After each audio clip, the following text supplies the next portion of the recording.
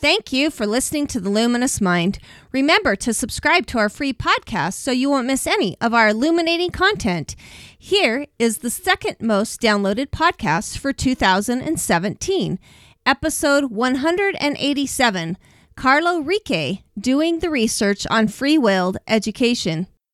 I model the approach of unschooling and in my own life to live in ways that I believe are friendlier to the world and to the planet. And again, I don't impose it on anybody. I don't force others to think the way I think.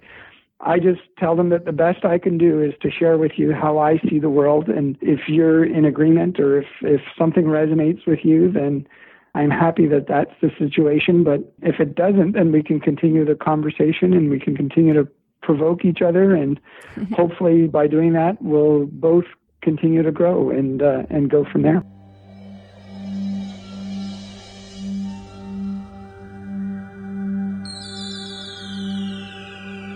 Benjamin Franklin once said, "Do not curse the darkness, rather light a candle instead."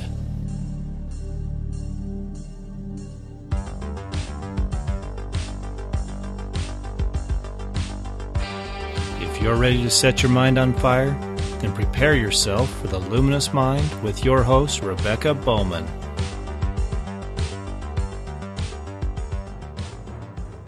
Today's fire starter is Carlo Ricci. Carlo is a full professor at the Schulich School of Education, Nipissing University Graduate Studies. He founded and edited the Journal of Unschooling and Alternative Learning. He has published a number of books and articles. Among the books he has written, edited, or contributed to are The Willed Curriculum, Unschooling and Self-Direction, What Do Love, Trust, Respect, Care, and Compassion Have to Do with Learning? The Legacy of John Holt, a man who genuinely understood, trusted, and respected children, which was co-edited by Pat Faringa, which is a great contributor to our podcast, is episode 112. He also contributed to Turning Point, 35 individual revolutionaries in education telling their own stories, Natural Born Learners, Unschooling and Autonomy in Education, Holistic Pedagogy, The Self and Quality Willed Learning, Homeschooling and New View, A Reader, How I Lost 35 Pounds in 4 Months, a book about education, learning, health, and nutrition, Growing Without School, Volume 1, Issue 1 through 19, John Holt, editor and founder. His research interests include unschooling, homeschooling, holistic education, self-determined learning, free schools, democratic schools, online learning, technology and learning, play, natural learning, curiosity, willed learning, and the willed curriculum, as well as critical pedagogy and healthy living. What a list. That's awesome. Well, welcome, Carlo. Thanks very much, and I'm very happy to be here with all of you. Great. Well, first off, I'd like to thank one of our listeners, Lori Muse, for sending the request for us to invite Carlo onto our podcast. We appreciate listener tips so much. And we're going to give a heartfelt shout out to Lori for connecting us to Carlo's work because he's amazing. And obviously that list was pretty comprehensive of things he's done. But Carlo, I'm so excited to hear more about your books, writing, research, which I blundered through, but hopefully you'll tell us more about it. But before we get into any of that, please tell our audience a little bit more about yourself. Okay. Well, I live in the Greater Toronto area in Ontario, Canada. My wife and I have 2 children, and they were born in 2003 and 2005. And I feel extremely fortunate and blessed to be in an environment with them. I've learned so much from them, living with them 24/7 over the years. I could see firsthand how capable young people are and how they can handle freedom in such responsible ways. And so, again, I feel very lucky to be around such wonderful people. And they and the worldview that permeates our life makes parenting so easy and pleasurable. So that's a little bit about my family life. I also, in terms of my hobbies and passions, I enjoy bike riding, traveling, exercising, watching documentaries. And I feel lucky in that the lines in my work and life are blurred. So what I enjoy doing and what I am passionate about doing, for example, advocating for learners to create a gentler, more loving approach to learning, all blend. So my work and my life and my parenting all seem to fit together in a nice, compact way.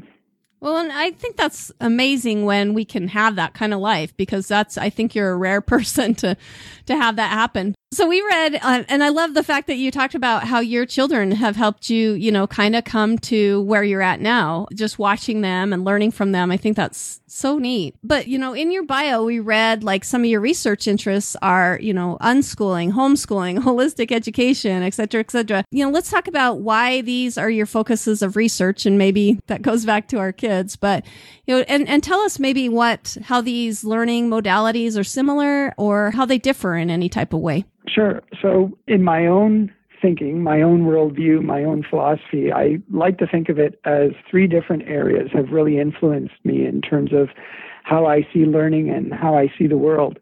And critical pedagogy, homeschooling, unschooling, and holistic education have all contributed to how I see things. So from critical pedagogy, what I get is, and people who are interested in critical pedagogy are interested in, oppression, who has a voice, who doesn't, who benefits from particular systems, from particular discourses, who gets silenced.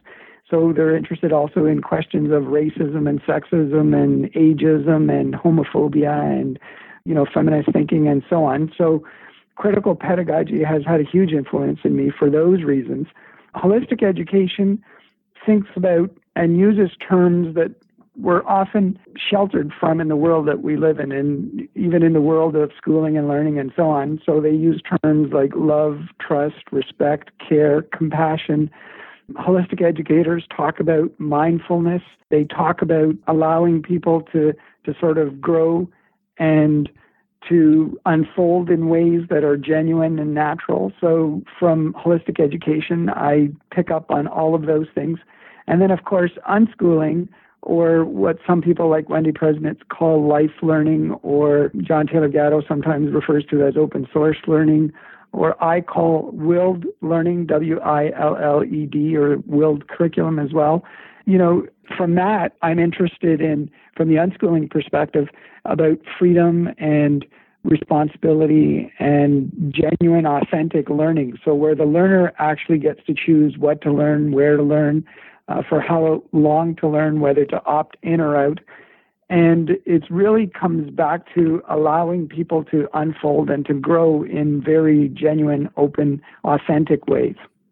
I love all that. I think those flow somewhat nicely into each other, even though, you did separate them into three areas. I think they do. I kind of wanted to go back to critical pedagogy. I was thinking about this morning because I was listening to Akilah Richards, which we've had on our podcast before, and she really discusses a lot in race and how, are we working to help liberate our own children? Because I think sometimes as parents, what we've done is that we have been given a template of through our own training of what's acceptable. And we are basically almost helping to use compulsion, like what the world would want us to force on our children, as saying, okay, we're a good parent because we're going to force these children to do these certain things. And that makes us a good parent. Does that make sense? Like we're almost helping in binding our children. Does that make sense to you? I mean, of what I'm saying? Absolutely.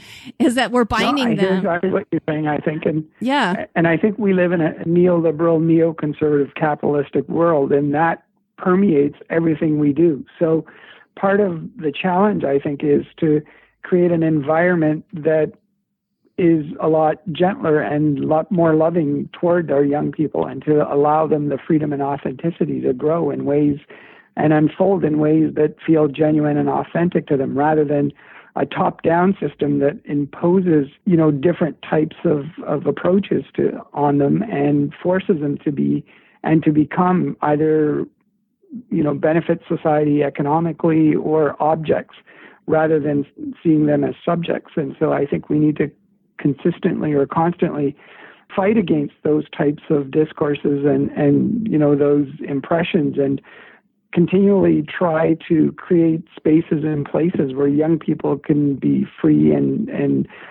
genuine. And of course, when I talk about freedom, it doesn't mean that they could do absolutely anything they want. It's within the context of democratic principles. So, in my family, our children are free to, decide what to eat and what to wear and whether to go to school or not, or whatever choices they choose to make in order to live their life. And as a loving father, of course, I support them in all of those types of decisions. But at the same time, they recognize, because they're used to the freedom that they've had and the modeling that they've had and just the, the environment that they lived in, they can appreciate how it feels to be free, that they would then not turn around and impose those types of restrictions and limitations on the rest of us. So we live in our family, for example, we live together, we live in a community, and so we have to respect each other. There are things that need to get done, and sometimes nobody wants to do them, but somebody has to step up to the plate and, take onus and say, okay, well, I'll do that. And it's amazing how willing young people are to do those types of things.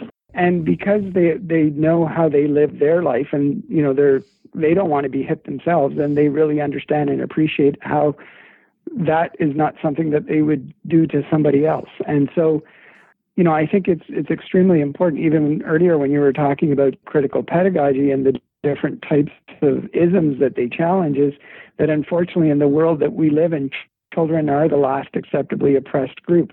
And there are things that we do to young people that we would never imagine doing to any other group within the world that we live in. Oh, yes. And so this whole notion of ageism, I think we have to challenge. And this whole notion that, psychology, for example, has done a huge disservice to young people in terms of defining or limiting through definition how they learn or how they develop or how we have to interact with young people or parent young people or raise young people. So those types of disciplines have obviously their constructs, and people have made up that this is what it's like, and sometimes it's taught as if it's neutral and as if it's not contentious. But obviously there are people who think in very different ways and that challenge these types of constructs that have been created. And by having these types of constructs, the reason why it's so detrimental and so important that we think deeply about them and do what Paulo Freire says is demythification. There are all these myths out there about what young people are like and how we're supposed to be interacting with them, that we have to take those myths and challenge them. And it's so important to do that because the biggest thing is our theories, our worldviews, our philosophy, and we all have a theory and a worldview about education, about learning, about teaching, about life, about how to, raise children.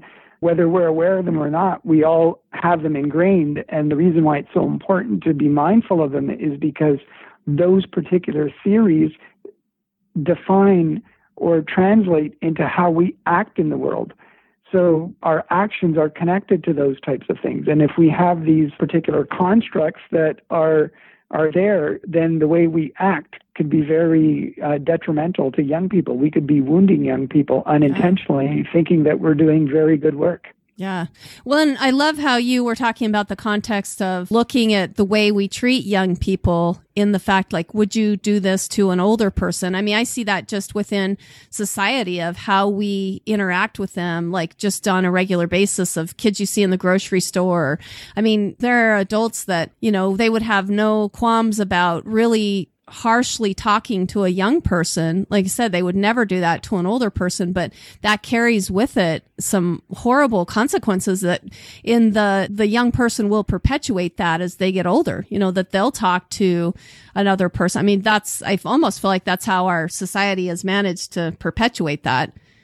Is that what we're talking about? Right. And I think what we need to do is we need to continue to challenge that. Yeah. And we need to sort of create, make sure that those types of things end. There used to be a time where you could beat your employees, you could beat your, prisoners, you could beat your wife. And in 2017 in Ontario, where I'm from, thankfully, you could no longer beat your wife. You could no longer beat employees. You could no longer beat prisoners. But the Ontario Supreme Court or the Supreme Court in Canada says you can still beat your children, and they tell you exactly how that is acceptable and the ways to do that in an acceptable way. So, it hopefully will end just like the other atrocities ended that we thought were fine at the time and now recognize it's not appropriate, and that we'll continue to challenge these things. So our government said that they're going to do something about that particular legislation.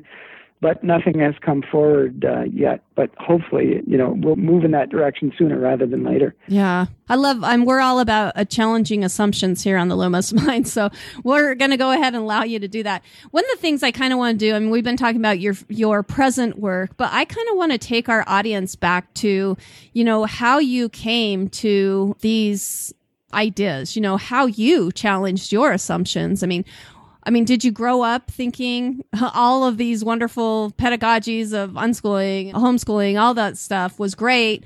Or was there some come to Jesus type of moment where all of a sudden a light bulb came on and, give us that story of what that looked like.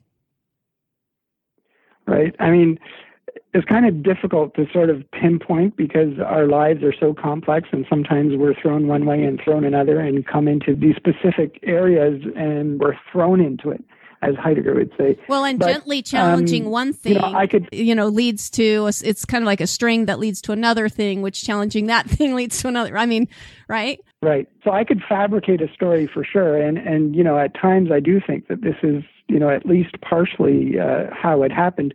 On another day, I might say something different, but I was never a fan of schooling. As a young person, while I was going through the school system, and I think my body knew it, before my mind did, from a holistic perspective, because holistic education is also interested in the interconnection of mind, body, spirit, and emotions. And so I think my body was really uncomfortable with being in schooling environments. And, I knew something was not right. I couldn't articulate what it was, but I felt out of place there, and I felt very uncomfortable within the context of schooling as a student and as a young person. And so I kept thinking that there must be something different. And the older I got, the more I was starting to expose myself to different thinkers and different, writing like John Holt and others, and, going to conferences, the AERO conferences, Alternative Education Resource Organization, that's Jerry Mintz's organization. And as I started to interact with more people who think in different ways, in ways that seem to be much more aligned to my way of thinking, to my worldview, I found a community that really spoke to me. And so, that's what I began to do. I began to think more deeply about these issues, and I began to talk to more people about it. And, as time goes on, I continue. As Paulo Freire says, we're always unfinished. And so I continue to learn more and more about these types of issues, and the more people I talk to and conversations I have, and the more days that go by, my thinking is different today than it was yesterday, then hopefully it'll be, a little bit down the road. But the core is there, that I think we need to create a gentler, more loving, caring, compassionate, trusting, respectful world. And how do we do that? And, if we start with our young people, I think that's always a good place to start. And if we think about our current practices around learning and so on, I think that the more we challenge these types of perspectives, the clearer a different approach will come. And, if there's one message that I would like to, or one myth that I would like to dispel, I teach at a Faculty of Education and Graduate Studies department, and a lot of my students say to me, well, I agree with what you're saying for the most part, but, what difference can I make? I'm just a small cog in a big machine, and until the system changes, what can I do? And so my response to that is always, it's a message of hope. And the hope is that each and every one of us can make a difference. All we have to do is not worry about other people, but worry about ourselves and worry about how we interact with, if you're a teacher, a student, or a young person. But if you're not in the teaching field, just other people in the world. So how do you interact with friends and family and strangers and enemies and the planet itself?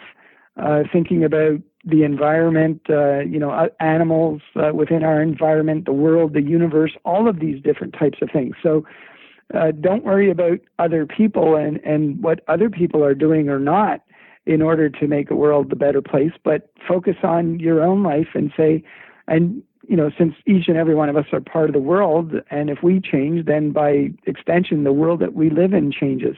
So what differences can you make, and where can you make differences? So if somebody says to me, well, at work, it's impossible. And I respect that. So maybe it's too much energy, or maybe the environment doesn't facilitate that, or it's very, for whatever reason, there are too many obstacles. you're in that environment for a short period of time. So where can we make differences? And just by being mindful, there are always people who need help.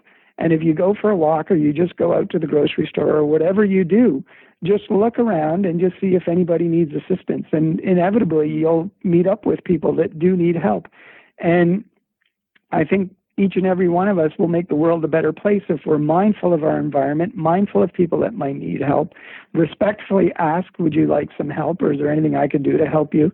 And if they say yes, then all of a sudden we've just made the world a much gentler, loving place.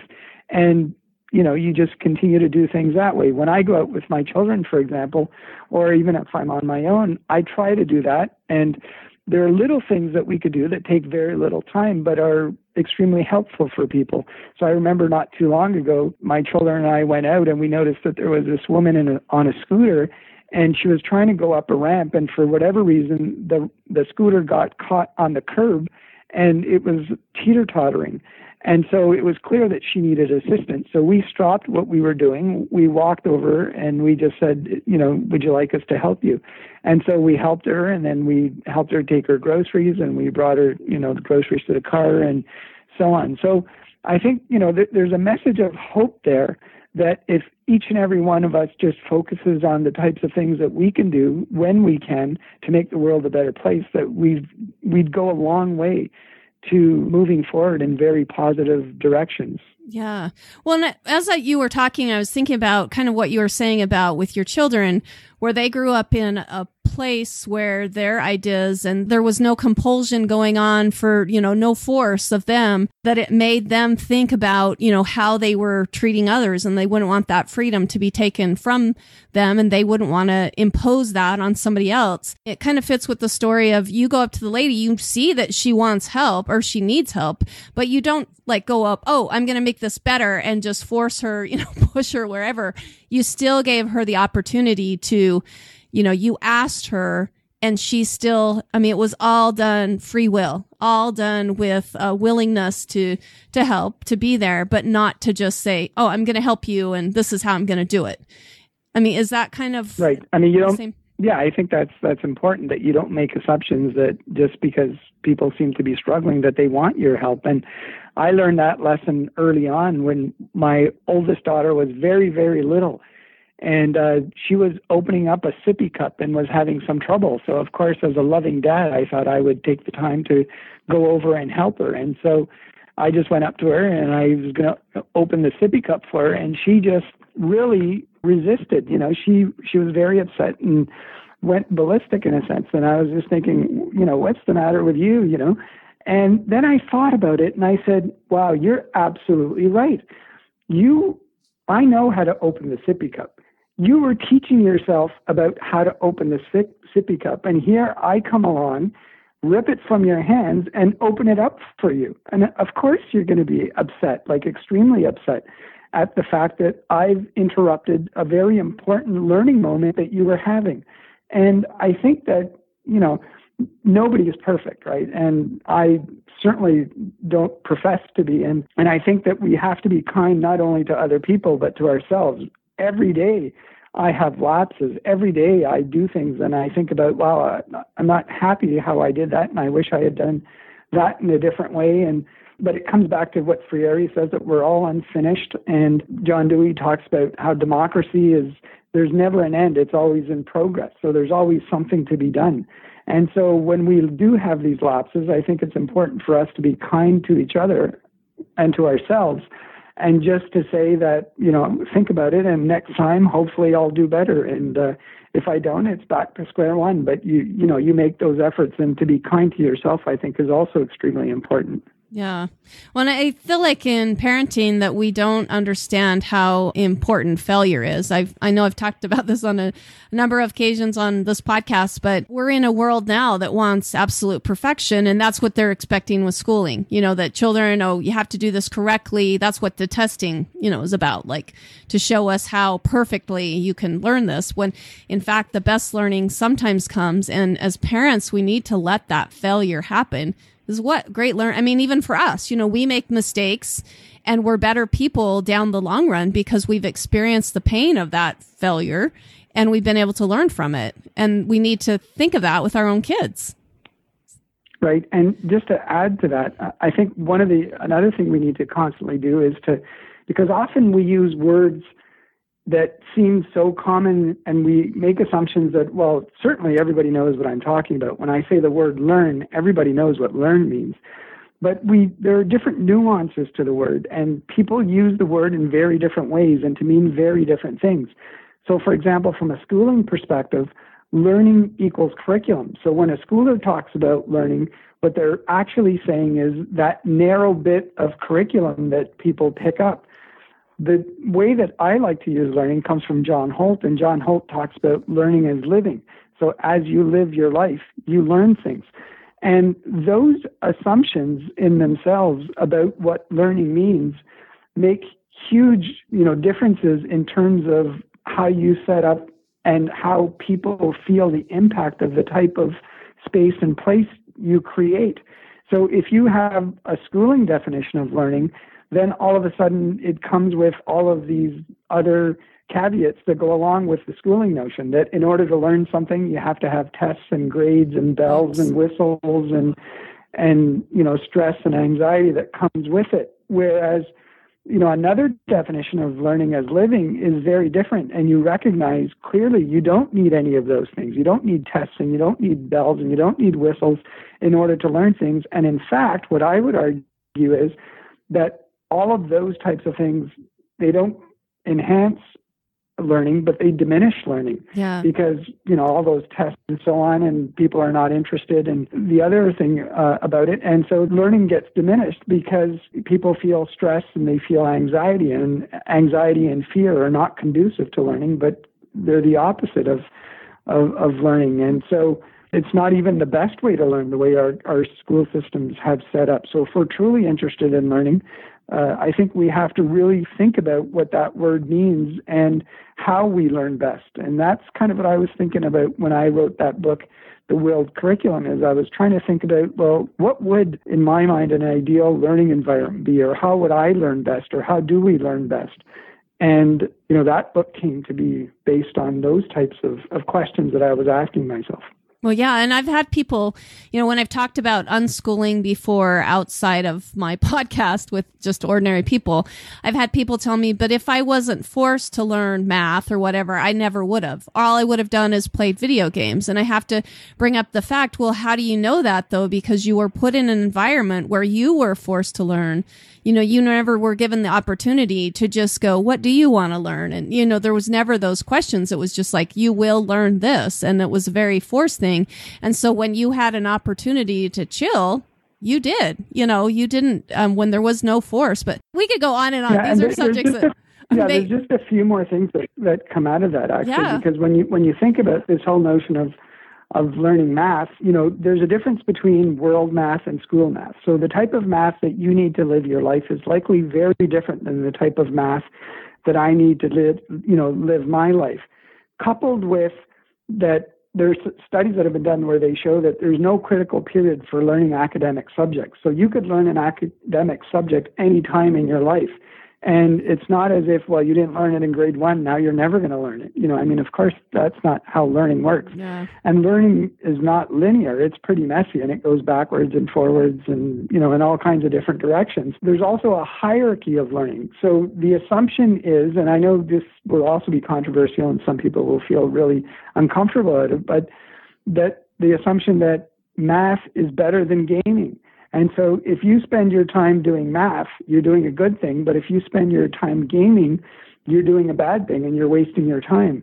And it's not that simple. And there's no bit of information that every single human being in the world needs to learn. And for some people, depending on their interests and their passions and, the trajectory that their life is going to take, gaming might be a much, much better option than doing math and, school math and so on. So there are a lot of, there's studies that have been done that show that those who are medical doctors do much better than those who are medical doctors do much better at surgery and so on if they were gamers as young people, because there's a transferability between the gaming community and the medical profession. So, you never know where these things are going to lead.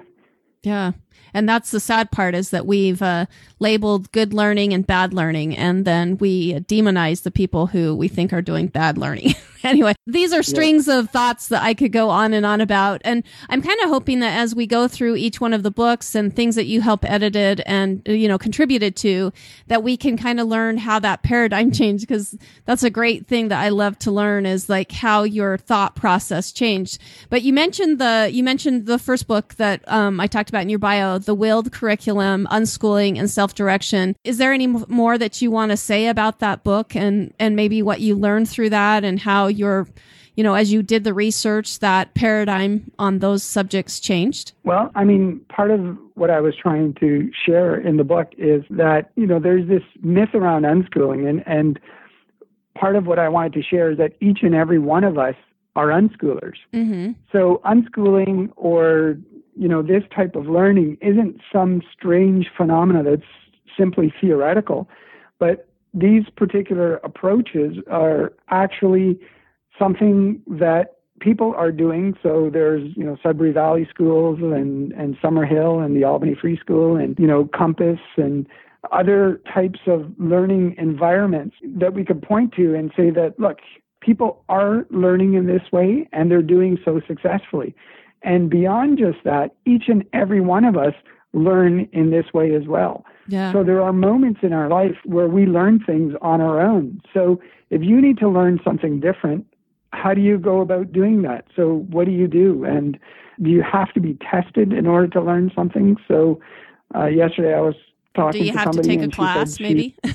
Yeah, that she's just come to Toronto, and when she first came, she had to figure out how the subway system worked, and now it's second nature. She just goes on to the subway. And, the point of the conversation ended up being that, of course, when you learned about the subway, you weren't tested, you weren't graded, you didn't have to write an essay about it or read a book about it. You just lived your life and you participated and did what you needed to do. And then it became something that was familiar for you. So, learning happens in those types of ways. And in the book, The Willed Curriculum, I was also trying to share, what do love, trust, respect, care, and compassion have to do with learning? And, that's the gist of that particular book.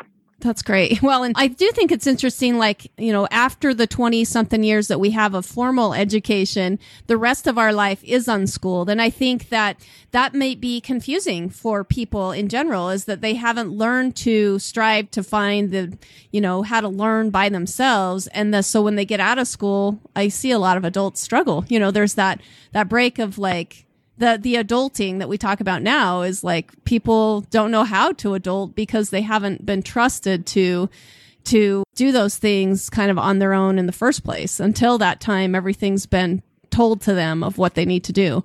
Right. Let's talk about the book that you did with Pat Ferranga. He co-edited, The Legacy of John Holt, the man who genuinely understood, trusted, and respected children. What did you learn when you studied John Holt?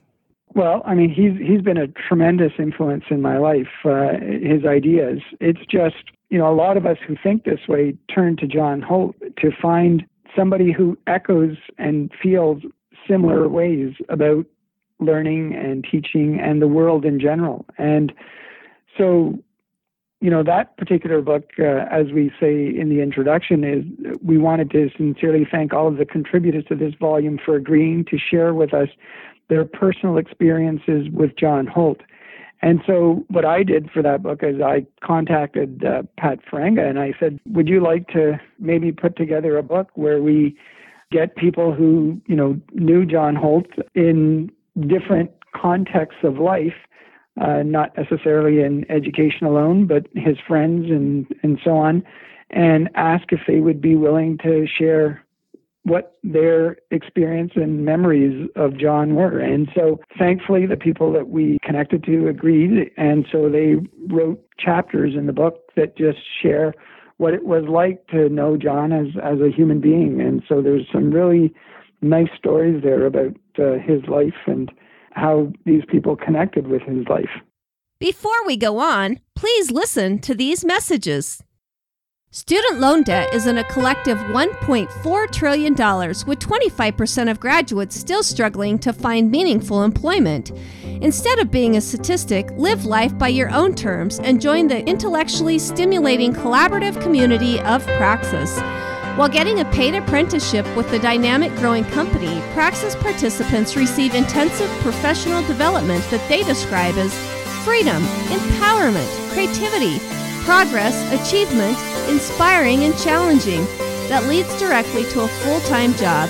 To learn more about how you can ignite your future with this fire-starting collaborative community of Praxis, go to discoverpraxis.com/mind and view exclusive information for Luminous Mind listeners.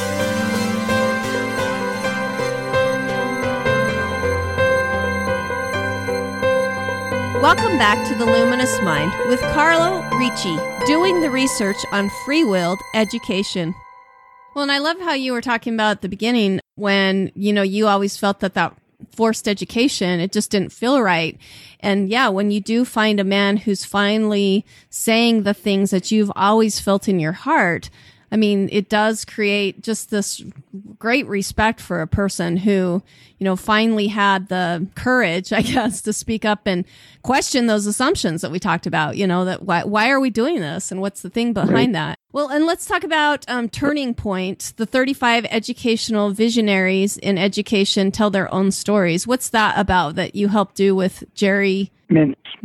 It was the same thing. I remember I was in a hotel room and I just thought this idea came to me. And so I called Jerry and I said, Jerry, I was just thinking about this and I'm wondering what you think and if you'd like to be a part of it. And he thought, yes. And so that's how that book came about. And basically as a guideline for the people that we asked who contributed to the book, we asked people who were educational visionaries in education to share their story. And the guiding questions we asked them were, what was your schooling like? When did you realize that there is a need for an alternative approach? And what have you done since to help realize that vision? And what are you doing now? So in the book, we didn't limit ourselves to just people who are thinking about free schools or democratic schools, but we looked at people who were in mainstream schooling, Montessori, Waldorf, all kinds of different approaches and who we felt had significant impacts in their fields. And we just wanted to hear more about their story and their life. And so we compiled 35 stories. And so the book is really about those people's contributions to their educational journey and to the visions that they held. Well, and it is fun to hear about how people think about the pedagogies of their educational philosophies, because I think it really does show how unique our world is. Here we've created a very, almost a cookie cutter situation of how we think every person should learn this way, but really it is a very unique, almost individual thing, correct? And so learning from those visionaries is really important to understand that. Right. What about the book that you have written, which you co-edited with Beatrice Ikoko, which is The Natural Born Learners, Unschoolers, and the Autonomy in Education? Where did you come up with that idea and how, give me the background for that? Well, she actually, since 2002 to 2008, was running a program that was called Radio Free School.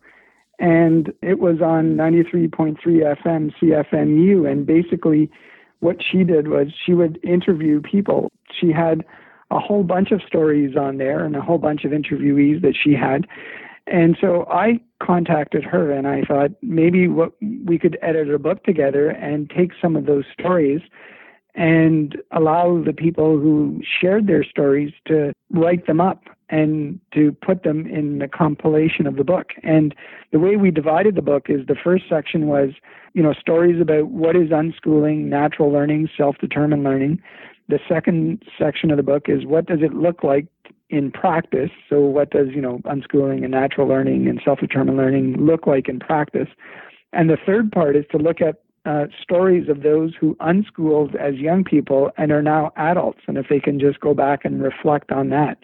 So those are, that's the three sections of the book in the way that we divided it. And so we just took the interviews that they had, we had them transcribed, and then we sent them back to the authors and said, this is how, what the story was when you did your interview for Radio Free School, and here's your manuscript. And then they massaged it in the way that they felt appropriate and sent it back to us. And then we put it together in the form of a book. So that's how that one came about. Well, and I love how, you took the different ideas of talking to the educators, the visionaries of that education, and then you did the other side of talking with learners.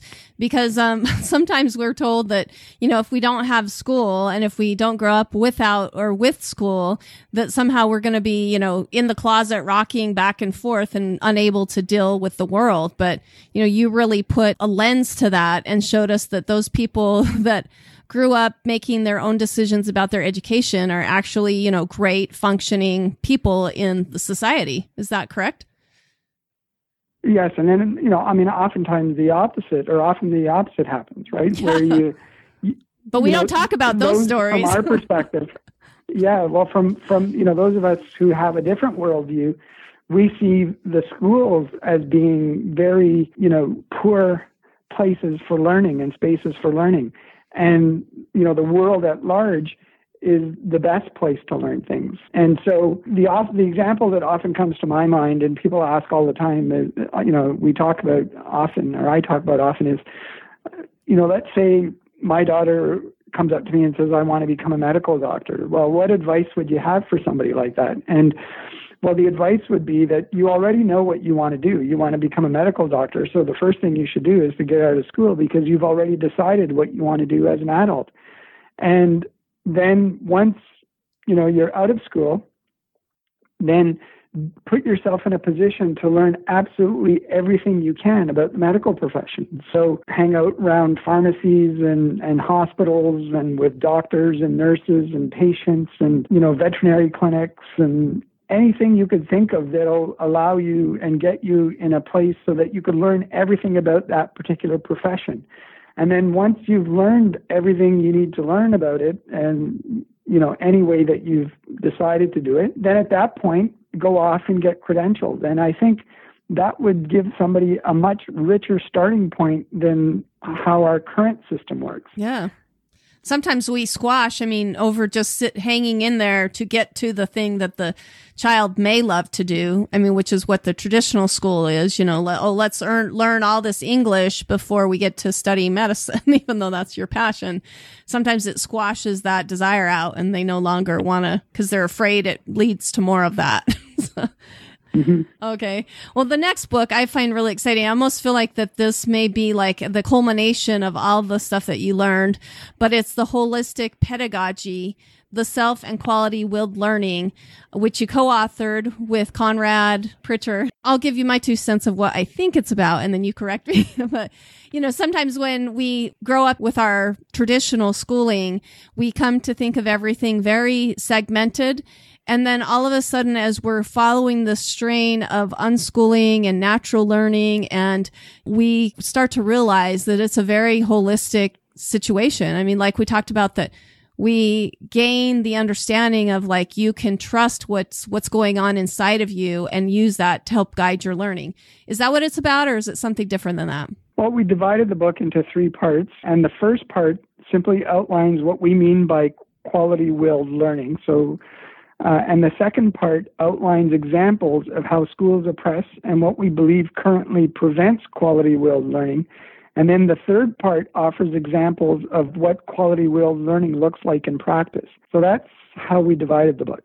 Oh, that's great.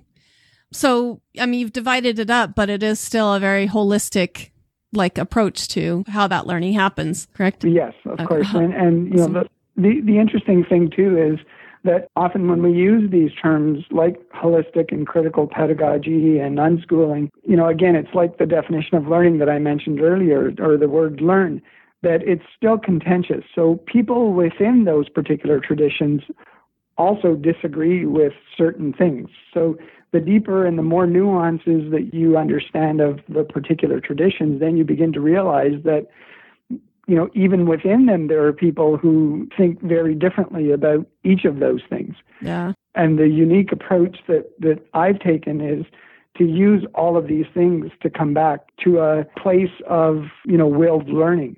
And often, for example, with people who are interested in critical pedagogy, I am usually 98% agreement with all of their criticisms and how they lay them out. And it all seems to make sense to me until many of them get to what the solution to the problem is. Then it just seems to fall apart, because the solution to their, the problems, they do a wonderful job of identifying what the problem is.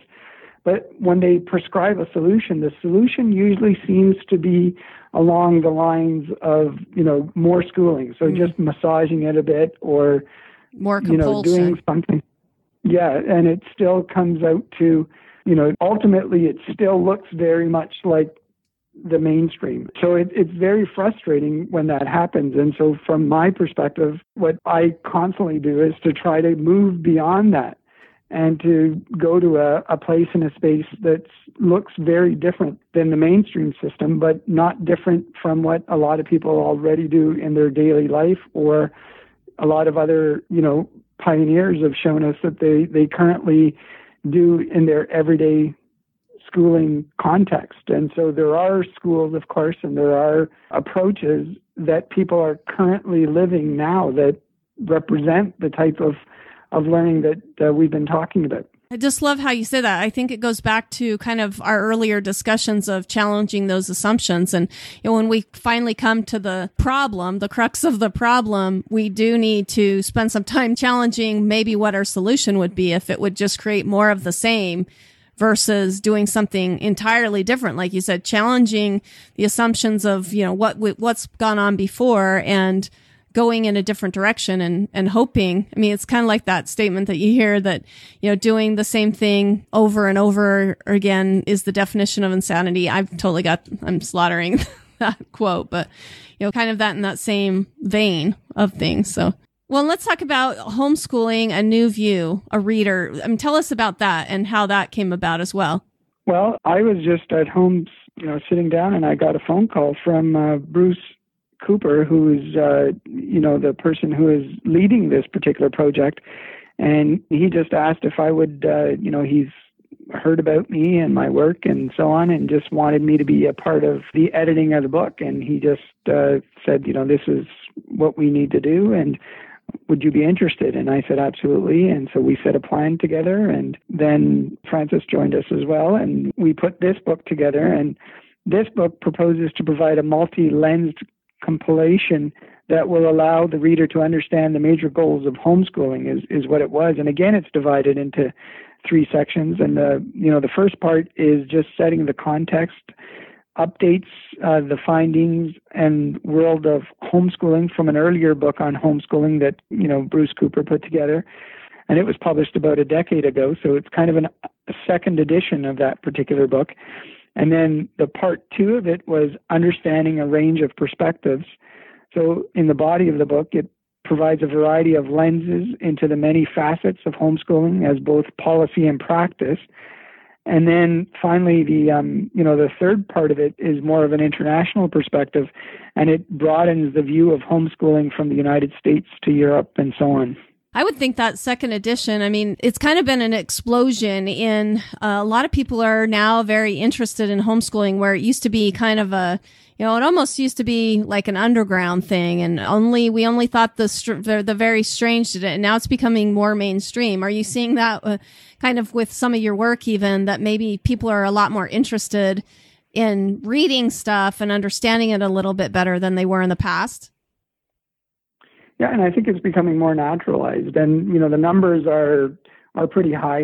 There's nobody knows for sure, but there's a guesstimate that there are probably about 2.5 million homeschoolers in the U.S. and maybe about at the high end of it 100,000 in Canada. So that's a lot of schools worth of people. And part of what I do as a volunteer is I volunteer for the Ontario Federation of Teaching Parents, which is a homeschooling organization. And what I do part of what I do for them is that I field hundreds and hundreds and hundreds of calls a year from people who are interested in homeschooling in Ontario, but don't know where to start and don't know what the rules are, regulations are, and, don't know what they need to be doing or even what it is. And so some people come at homeschooling. I mean, people come at it from a whole bunch of different reasons, and their motivation for homeschooling are very different. But some people call me and they know, right from the beginning when their child was born that they were going to homeschool, and that's the decision they were going to make. And other people come to me and it's heart-wrenching because they want nothing more than their children to be successful in school, and they've tried everything they could. And this is a typical narrative that I get. And, they do everything the schools say, and they're searching, and their children are upset and anxious and miserable. And so they just don't know where to turn, and they're doing research and they come across something called homeschooling, have no idea what it is, but, they're wondering if that might be a way of helping. And so I also founded and edit the Journal of Unschooling and Alternative Learning, which is an academic peer-reviewed journal, and we're going into issue 22. And that's been going since 2007. So in that, the reason why I started that, the Journal of Unschooling and Alternative Learning, is because I was interested in academics. Academics have to jump through hoops and have to do certain things in order to get their research recognized and in order to get, tenure and promotion and those types of things. So I wanted to create a legitimate space, an academic journal for people who are academics to do research and then have it academically peer-reviewed so they would get credit for it, and maybe that would give them a little bit more incentive to do research in this area, and knowing that they have a place where they could publish their research and then use that for their academic careers. And so that's why I started the journal. And in there is one of the pieces that come to mind is exactly that. And he's a psychologist from the UK, and he wrote a piece in there, and I'm probably not going to be exact about it because I haven't read it in a while, but basically the gist of it was that he was looking at school refusers, so, young people who didn't want to go to school. And really the current treatment for that, the typical treatment is drugs. Like, you give them a prescription and the anxiety will go away. But he thought, well, what if we do something different? And rather than medicating people, we actually introduce homeschooling, and let's see if a lot of those symptoms that they were having, the anxiety and so on, while they were in school, what happens? And so when he did that, he found that, the people who, instead of choosing medication, chose to homeschool, who were in that position, well, the stress would go away. They would become stronger as human beings, and their well-being improved, and so on and so forth. So there's a lot of, I guess, positive reasons why it's important for us to continue to share that there are alternative ways to learn things, or better ways to learn things, maybe, rather than just saying alternative. Yeah. Oh, well, I'm going to have to connect with that to find the link for that journal, because it just sounds like a lot of really interesting reading of research that's going on in this area. One of the things I really respect about you is we've been talking for almost an hour, a little over an hour, is that, it sounds like you've taken some really healthy habits of questioning and really studying this out, researching it, and come to a different place. Do you want to maybe share with us maybe some of the habits that you've instilled in your personal life to really help you dive into the research and challenge those assumptions like we talked about earlier? Or is that a habit, I guess? Think a lot of it, I think a lot of it is to, be very open to listening to different perspectives and to different approaches, and to, when I do my bike riding, I really find that, a Japanese tradition is bathing in the woods, right? So when I go for my bike rides, I like to go in places where there are a lot of trees, and I think it really benefits my well-being to be in those particular environments, and to take the time to sort of contemplate and to meditate and to think deeply about issues, and to question, to not simply accept what has been done in the past as, given, and to constantly think and not be afraid to do things in very different ways, whether it's in my own teaching or in my parenting style. So, force feeding children is what I was always used to. I mean, this is what you do. This is your food. You need to eat it. And, I determine what's going to go in your body and how much of it is going to go in your body. And it's not up to you to make those types of determinations. And So that's what was common, and it just didn't sit with me. And so, you're not afraid that, there's nothing more precious than our children. As a parent, that's how I feel. And so to sort of throw that out and say, well, I'm going to do something different and let them eat candy all day if they want is a radical thing to do, I think. And some people might not think you're a great parent amazing. Because of that either. Yeah.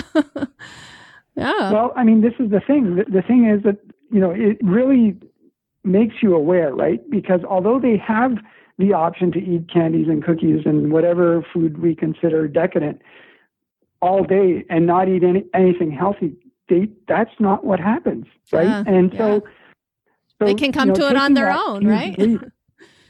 Yeah, and taking that huge leap is amazing because all of a sudden you get to see how they develop their eating habits. And I think I have a pretty good diet, but they have probably even a better diet than I do. And they've come to it on their own largely, right? Yeah. So it's amazing to sort of challenge these types of assumptions and to think that, if you do this, this is what's going to happen. And to take the leap and say, well, I'm going to try and see if that's the result. And I learned so much by just watching and observing and seeing, well, that's actually not what happened. What happened is that they've decided to become responsible for their own eating habits. And of course they have, candy and chips and cookies, but in very moderate levels. And they ask for, I have a shopping list and anybody could put whatever they want on there, and they put healthy foods on there. And the types of foods that they choose to eat on a daily basis are very nutritious. And so, you learn from these types of situations. And like I said, I am very thankful for having and to be in a place and a space where I get to connect with people like that and talk to, my children and other people that have had this type of freedom, and just to see how, they embrace it. And, what I notice is that if I had imposed food on them, the way I see it, it's so much worse. Like we've gone to places before, and our children, when they were, all they had was dessert, so I'm sure people looking at us from afar would think, wow, those parents are, look, they just let their children go right into dessert. They didn't have anything else. But when I thought about how that played itself out, I mean, it was rare that a situation like that would happen. But if I had imposed food on them, what would happen? Well, first of all, there'd be this power struggle. So as parents were already starting off on a negative plane, then they would overeat, enormous amounts, because first they would eat everything that I would force them to, and then they'd eat what they really wanted, which was the dessert, and they would be so full, but they would have it anyway because that's what they wanted in the first place.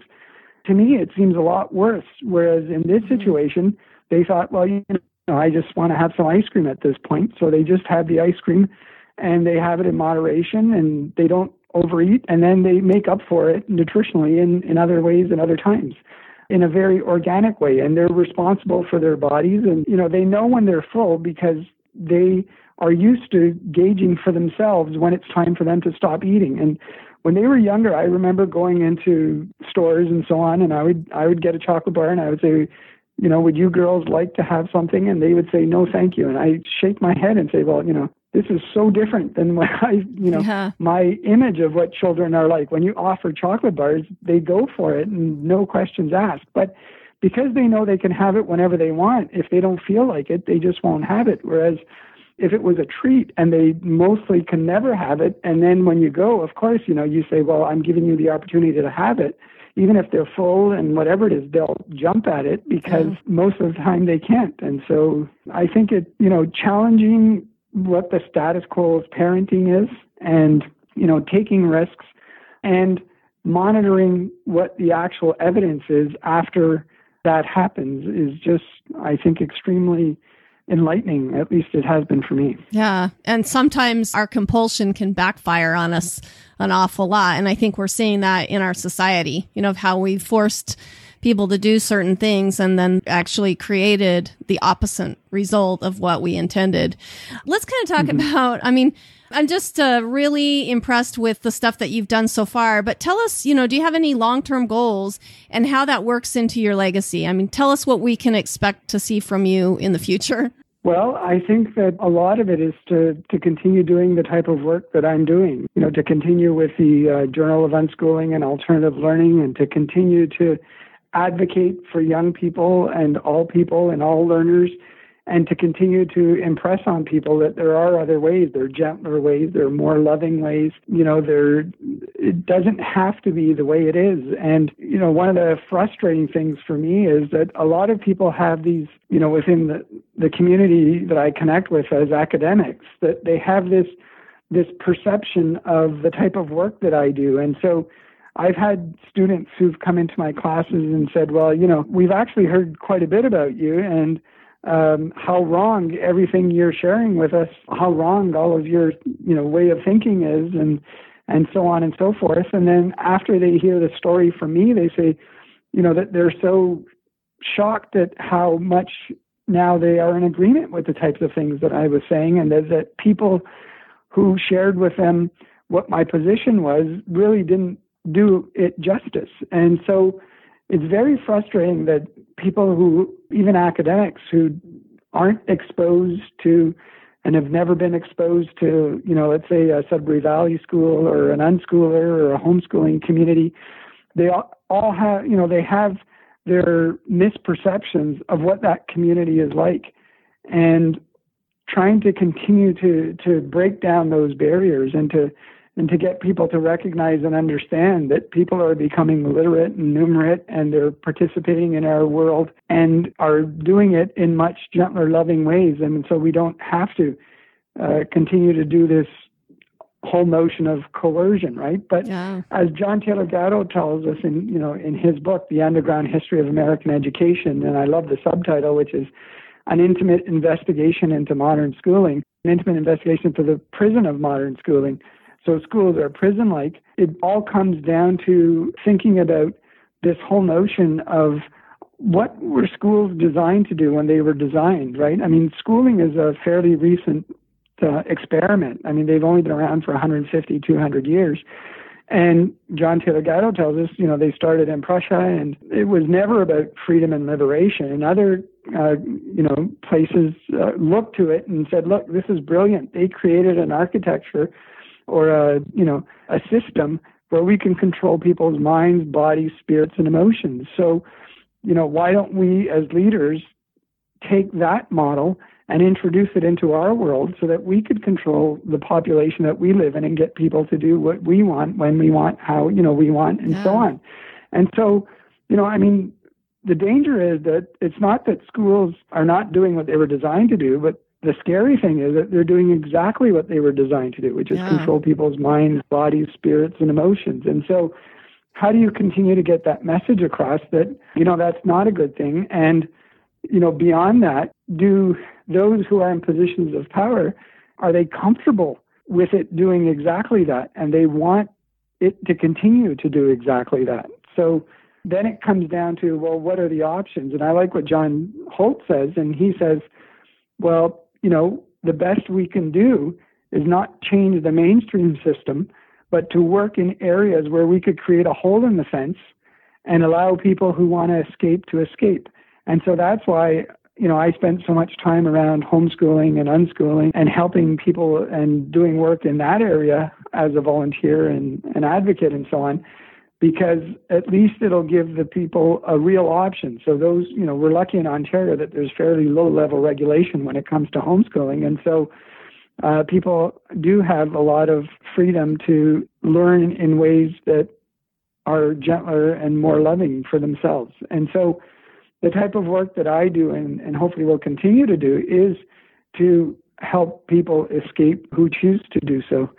And hopefully, if enough people do, eventually, the system will recognize that there are, alternative ways, and people are voting with their feet, and this is what will happen. But, is there going to be a mass exodus from the mainstream schooling system? Again, we live in a neoliberal, neoconservative, capitalistic world, and so that's the philosophy and worldview that permeates, and people are mostly comfortable with that. Yeah. And so if we don't think in that way, then we have to sort of make sure that we can create spaces and places where people can escape. And those are the areas that I think make the most difference in terms of allowing people to do things in gentler ways. Yeah. Sadly, it will repeat itself in the fact that the people being educated in those systems are not always told the truth of what that system's designed to do and whatever, and then it just perpetuates itself. But luckily, we have people like you and Pat Ferenga and the other thought leaders on unschooling and homeschooling and stuff that are helping us see a different way. And that's what we've got to do, is just continue to preach that message that it can be different, and that we ask them to challenge their assumptions of, what they think things are. And I think it's important to be provocative and so on, but it's also more important to just live your life in the way, as Gandhi says, be the change that you want to see in the world. So by simply doing that, people will notice and will come on board. So for my own students, a lot of them are teachers either in, universities or colleges or high schools or elementary schools. I teach in a graduate studies program, so people who are doing either a master's or a PhD in education. And so in my own teaching, to make sure that I model the approach of unschooling and in my own life to live in ways that I believe are friendlier to the world and to the planet. And, and again, I don't impose it on anybody. I don't force others to think the way I think. I just tell them that the best I can do is to share with you how I see the world. And if you're in agreement or if something resonates with you, then I'm happy that that's the situation. But if it doesn't, then we can continue the conversation and we can continue to provoke each other. And hopefully by doing that, we'll both continue to grow and go from there. Yeah. Well, and I love the subtitle of the book, The Willed Curriculum, Unschooling and Self-Direction. The question is, what do love, trust, respect, care, and compassion have to do with learning? And those are words that you have to use and live on a daily basis with all your interactions with everyone to really move the needle, in my opinion. Right. No, I agree. And this is what I tell my students all the time, that if you think that what we're doing here is only about, schools and learning and that kind of thing, then you've really missed the whole point, because what we're talking about here is more holistic and more interconnected. And it's about how we interact with everybody and everything that we come into contact with. And so the underlying philosophy is the same, but the application happens in all contexts, not just in... Yeah. Oh, that's awesome. We've talked for quite a while. I'd love listening to you, but before we say goodbye, do you have any maybe parting words for our listeners? And then give us your contact information, how they can, find more of your writing and really be able to follow you. Well, I guess in terms of parting words, it's, always keep a hopeful attitude and to recognize that the situation is extremely hopeful and that we are, each and every one of us are empowered and we do have a voice and we do have a say. And that, we can, each and every one of us, make a difference in the world that we live in. And that if we choose to, we could sort of find places and spaces that, where we can act in ways that will make huge differences. And even little differences to people would be, in a lot of cases, would be huge. And so it doesn't have to be earth-shattering, but we can all change and be the change that we want to see in the world. Then, as I mentioned earlier, if we change, then the world we live in changes because we're a part of it. And in terms of contact information, probably the best address to reach me at is my Nipissing address, which is Carlo R, CARLOR at Nipissing, NIPISSINGU.ca. So that's Carlo R at nipissingU.ca. What a great way to end it. What a hopeful message from you. And I really appreciate you. I'm so thankful to a listener, Lori Muse, for connecting me with you and some of your work. Again, his contact information is Carlo R at nipissingU.ca. However, we're going to be sure to link all that information that we've discussed today on our website. I'm hopefully going to get the link also to the journal that you were talking about of unschooling, because I'd love our listeners to see that. But thank you so much, Carlo, for coming on and joining us and really helping to light our minds on fire on this important topic of unschooling and holistic pedagogy, as well as critical pedagogy. I mean, what great topics. I really appreciate it. You're very welcome, and I'm really happy to have been invited. Thank you.